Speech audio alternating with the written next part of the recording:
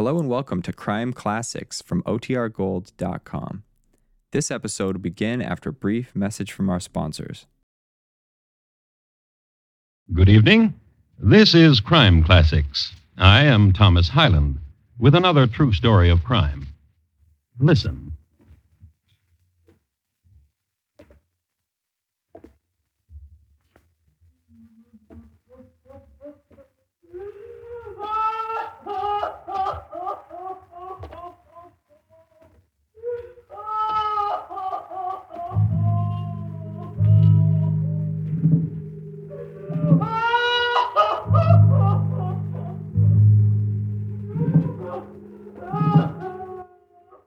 This is a dream.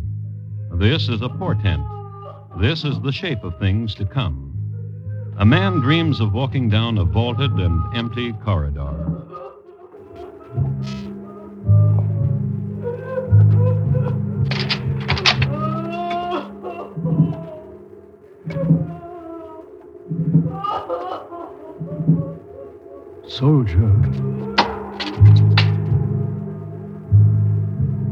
Soldier, Sir?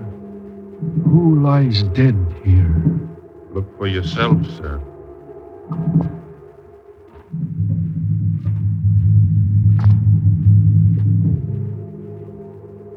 Do you see who it is, sir? Yes, Who is it? it is I. Tonight, my report to you on the assassination of Abraham Lincoln.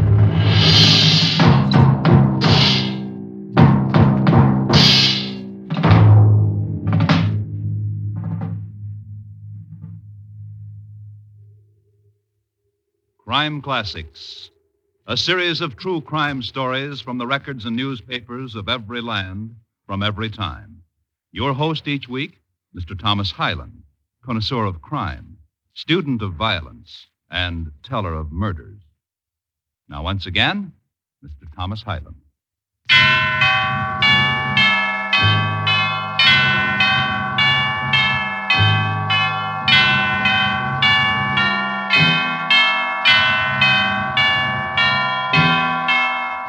It was April in 1865, and it was Washington, D.C. A hero had come into the city. His name was Grant, a general of the time who, a few days before, had accepted surrender from another general of the time whose name was Lee. So it was a time of victory celebration, of burning candles for prayer and illumination and thanksgiving, of dancing in the streets, of noises and silences, of reunion, of shrill, of tears, the sounds that mankind makes when something is won or lost forever, or returns, or perishes. That was the sound John F. Parker made as he throws a whiskey bottle against the wall of the room. His friend was happy, too. Open another bottle, Millie. Sure, honey. Yeah, here. Do it. Now lean back your head. Slow now. Trickle it.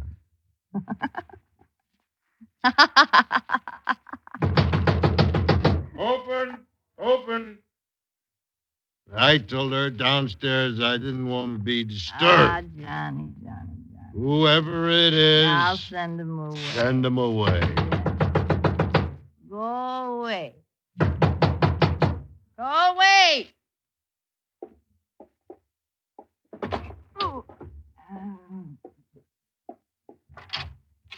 Go away. Is John... Go away. Get out of my way. Get up, Parker. William, you got no right to...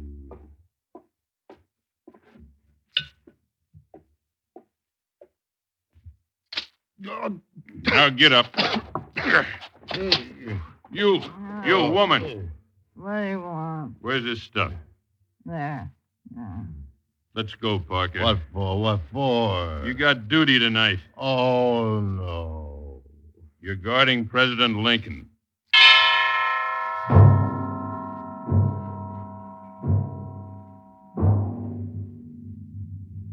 John F. Parker, member of the Metropolitan Police Force of Washington, the District of Columbia, John F. Parker, Rumpot.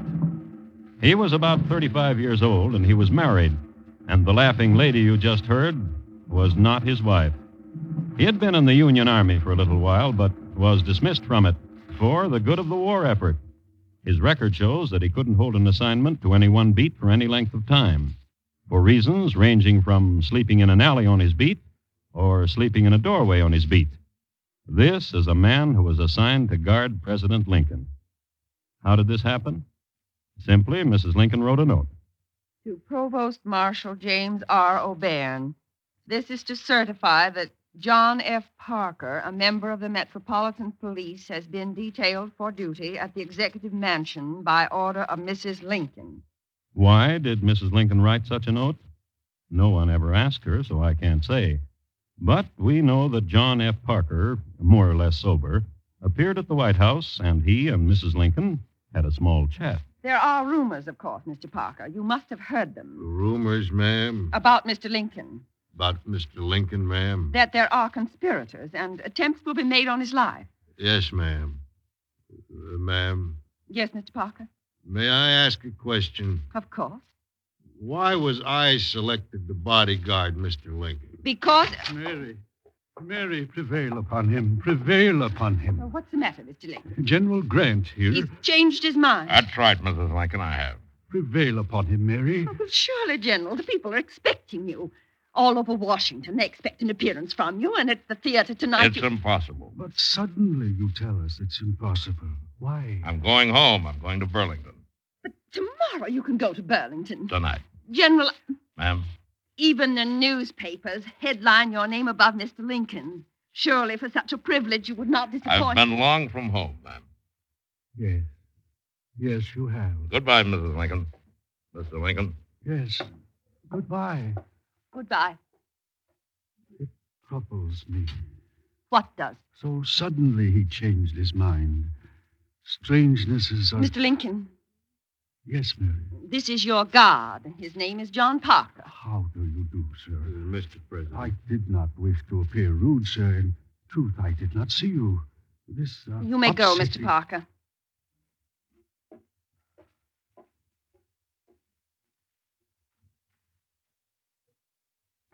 Mary.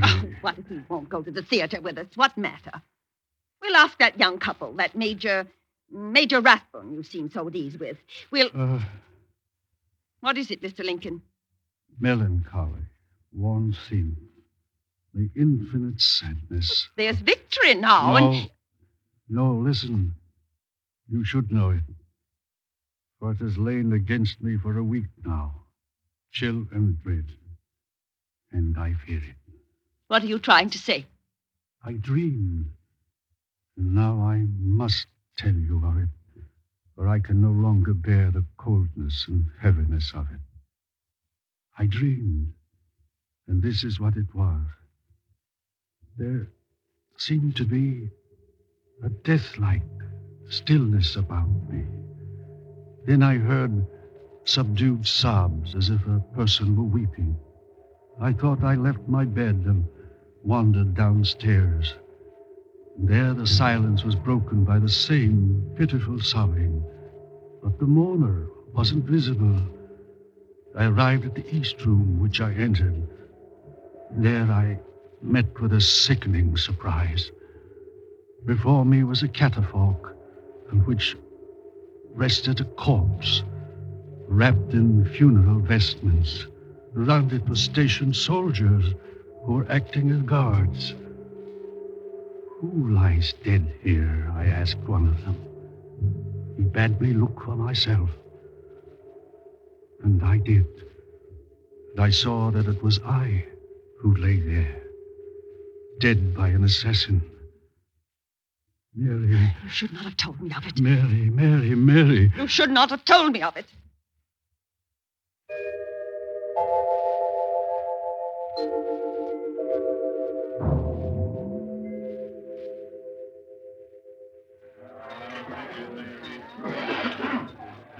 Famous man you'll be. Nah, Millie. And we'll drink to it. Bartender, Hand us back the bottle. Ah, pour me, famous man. I will. It's such a toast. It's nothing but another duty. To guard a president. Now we'll drink. Everybody! Everybody! Shush you, Millie. John here's gonna guard the president. You just sit down, Millie, and shut up. Oh, no. Just drink and shut up. No. John, What do you want? how come I saw in the paper what I did What are you talking about? today in the newspaper? About what? A report on the telegraph that was in the paper. A newspaper in New York had it that Mr. Lincoln was murdered. He was murdered yesterday. What? It's the truth. What it said right in the newspaper, the president had been assassinated. That's crazy. Well, I saw it. You get a newspaper.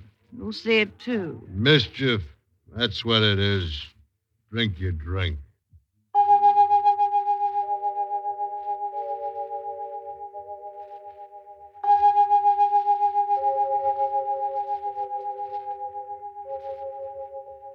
But it was true. Several newspapers in different sections of the country had it that Mr. Lincoln had been slain, which, of course, was not so. This was late afternoon of April 14th, and Mr. Lincoln was alive, spending time with Mr. Stanton, his Secretary of War, then with his valet, who attended him while he dressed, then with Mrs. Lincoln. Mr. Lincoln was alive and in good mood. How nice you look, Mary. Thank you, Mr. Lincoln. The carriage is waiting. And Major Rathbun and his fiancée? At Senator Harris's home. He'll pick them up. The young lady is very comely. Yes. We'll be late. My arm.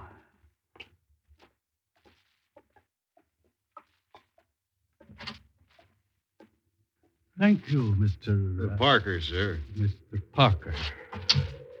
The driver knows where to go, does he not? Ford's Theater. Ford's Theater.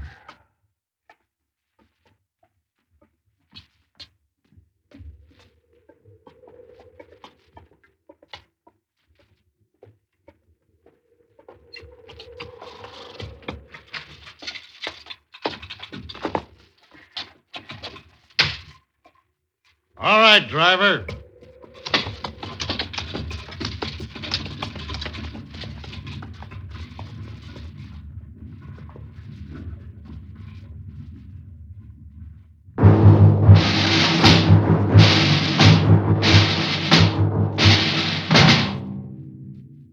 It was a raw night, and before they reached the theater, it drizzled a little, then stopped. And all over Washington, tens of thousands of candles burned. Backdrop for victory, for celebration, for remembrance. Backdrop for tears.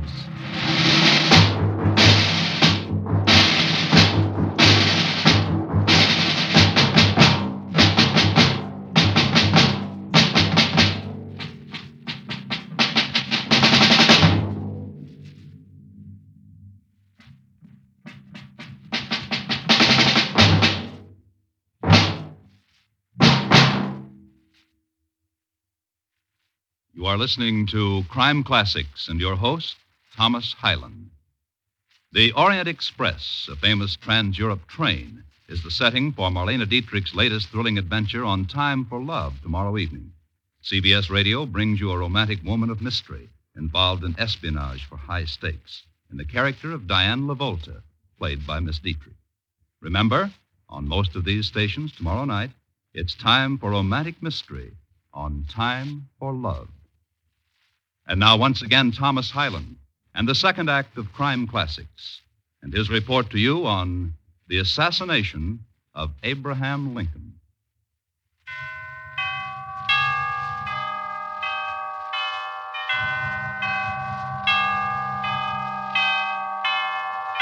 I would like to speak to you briefly about what I consider to be a fairly uninteresting play. It's called Our American Cousin, a drama in 3 acts by Tom Taylor. There were characters in it with such names as Lord Dundreary, Captain de Boots, Mr. Buddycombe, and Mrs. Mount Chessington. I would like to give you an example of the kind of entertainment the play provided. One of the ladies says, Why, Papa, it's a letter from my dear brother Ned. He writes from Brattleboro, Vermont, that he's quite well and just come in from a shooting excursion with a party of crows. Splendid fellow, 6 feet high. and Lord Dundreary answers to the effect that he is amazed to hear of birds 6 feet high, that they must be tremendous animals indeed. And the actress answers, Oh, I see what my brother means. A tribe of Injuns called crows, not birds. Now, that's not very sparkling, is it? But this is the play that the president elected to see on the night of April 14th, 1865. When he entered the theater with his party, Laura Keene, the actress playing the part of Florence Trenchard, was speaking her lines in an early scene of Act One.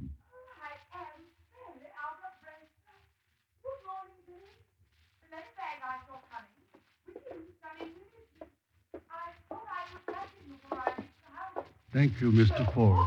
We are always delighted to be guests of your theater. Thank you very much, Mr. Ford. I'll take care of the president, the major, and the ladies. Where will you sit, Mr. Parker? Well, there's a chair out here in the hall for me. Will you? Ladies and gentlemen, the President of the United States.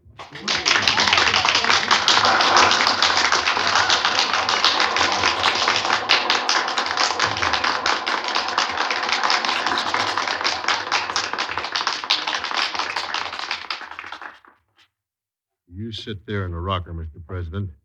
Mrs. Lincoln, the major, and you, lady. Right there. And if anybody wants anything, I'll be right outside in the hall. I thought I could catch him before I reached the house. So off I started. I forgot that. In or over. I got over and the head got in. I wish you could speak out for it. You won't find it hard to Me? Fish for an act? Don't you take me for an angler? Now, John Parker was a fidgety man, and he knew it. So, to soothe the fidgets, he had a bottle tucked away. It was a dull evening, and John Parker never liked plays anyhow. Just sit, the drone of the play, walk around a little, notice that a peephole had been bored into the door of the president's box, and not wonder why. No wonder why no other boxes were occupied. Just other people enjoying themselves, not him. Yeah. Because it was dreary and his bottle was empty. I would like to say that 5 years later, John Parker was fired from the police for falling asleep under a lamppost. Not for leaving the president unguarded, which he did this night. Left the president and went to the bar across the street. What will you have, sir? Whiskey. And oysters, dozen. Yes, sir. Blue Point? Blue points. Barkeep? Be with you? Not in a minute. Immediately. What about my oysters? Just a second, sir. What can I do for you, Mr. Booth? Brandy. Oh, there's another... Now.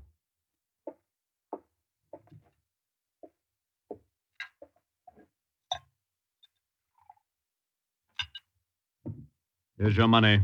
The change is yours, barkeep. Thank you, Mr. Booth.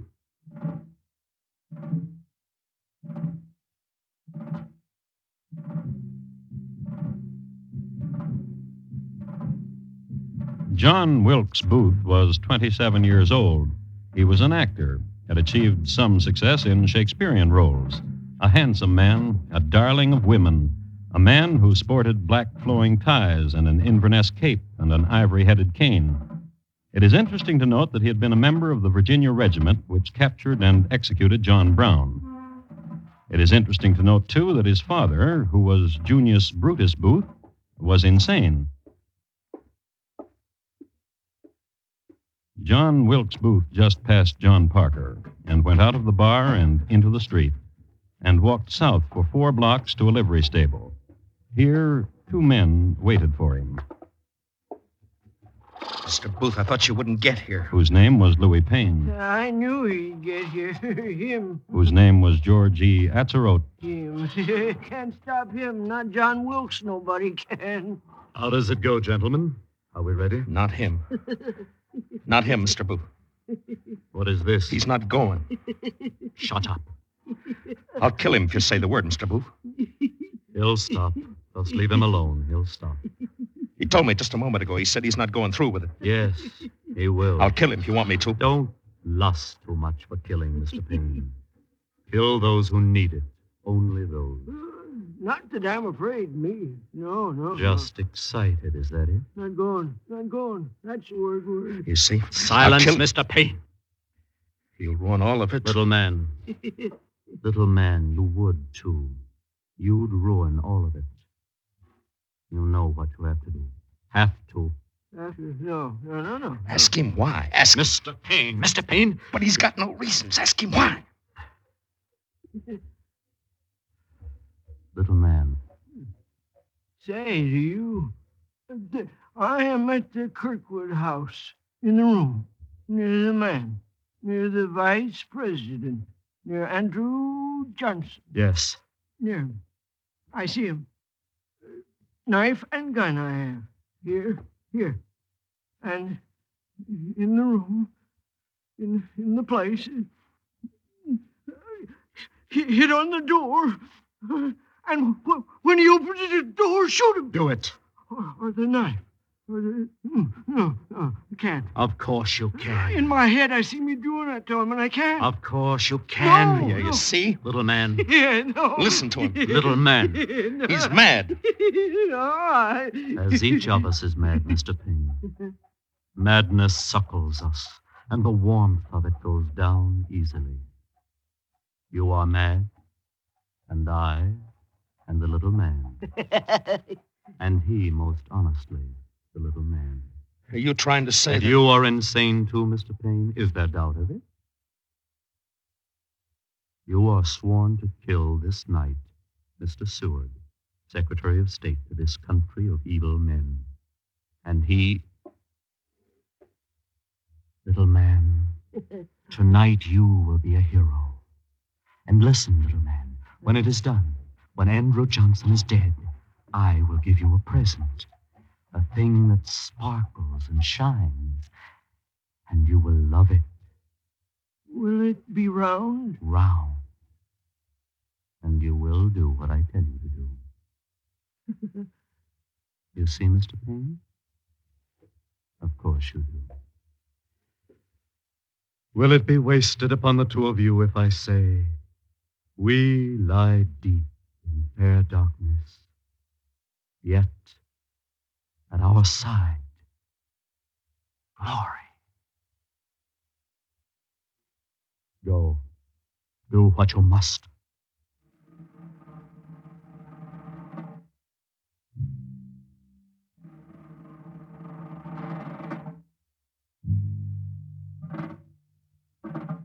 And each of them took a horse from the stable and rode away. This little man, George Atzerodt, became confused and just rode to exhaustion, and he did not kill. And Mr. Payne, he entered the home of Mr. Seward and fractured the skull of Mr. Seward's son and cut the throat of Mr. Seward, so it was feared for a time he would die. And John Wilkes Booth, he rode toward the theater, and a block from it, in a shadow pool that edged the fall of light from a street lamp, Anna Surratt waited there. John Wilkes, Yes? now the time has come. Now what you're going to do will be done. Yes. You on your horse there, and the fever in your heart to do this thing. I cannot tell you now again not to do this thing. No. A burning, Yes. a hating. Yes. How do these things find place among all the tenderness of you? I wish I knew. But I cannot. No. Oh, I love you.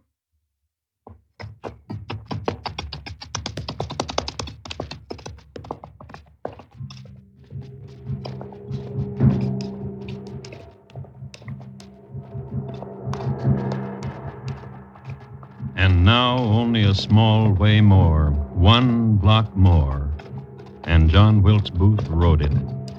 And John Parker, bodyguard to the President of the United States, he was still in the same bar where we left him, choking down another tumbler of whiskey, drinking his way into history's oblivion. Then Booth was at the theater.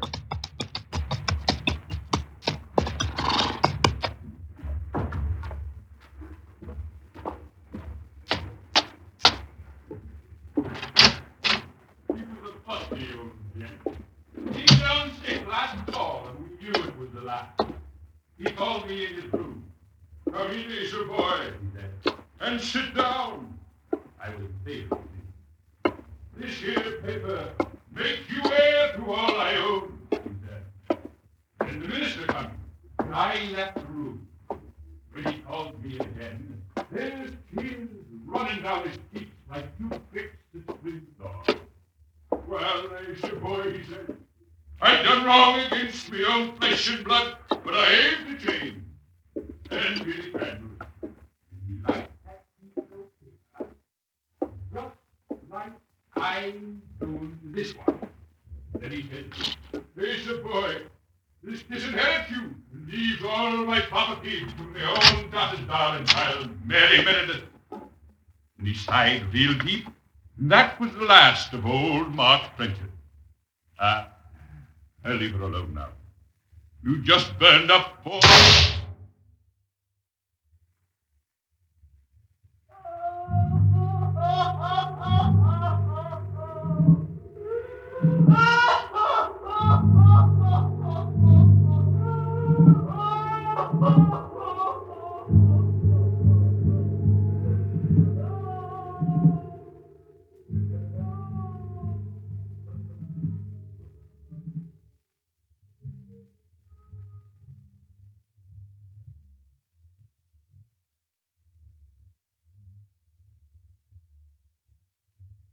In just a moment, Thomas Hyland will tell you about next week's crime classic.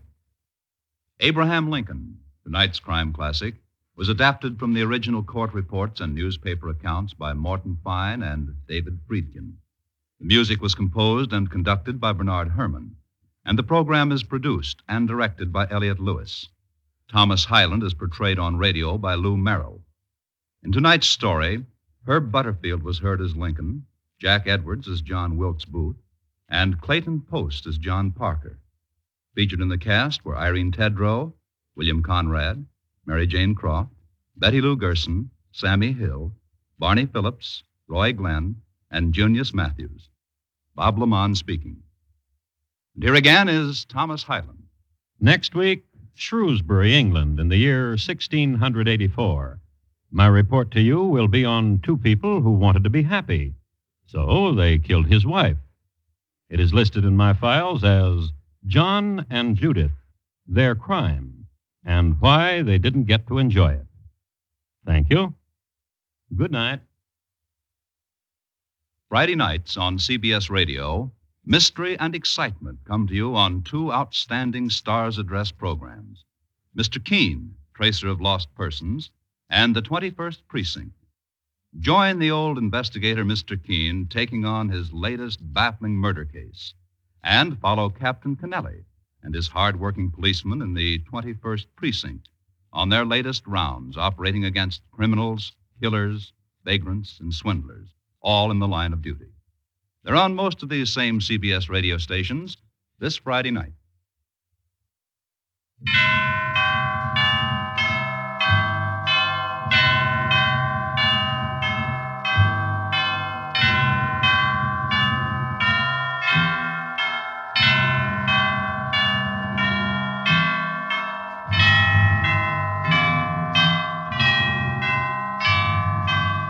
Gangbusters go into action Saturday nights on the CBS Radio Network.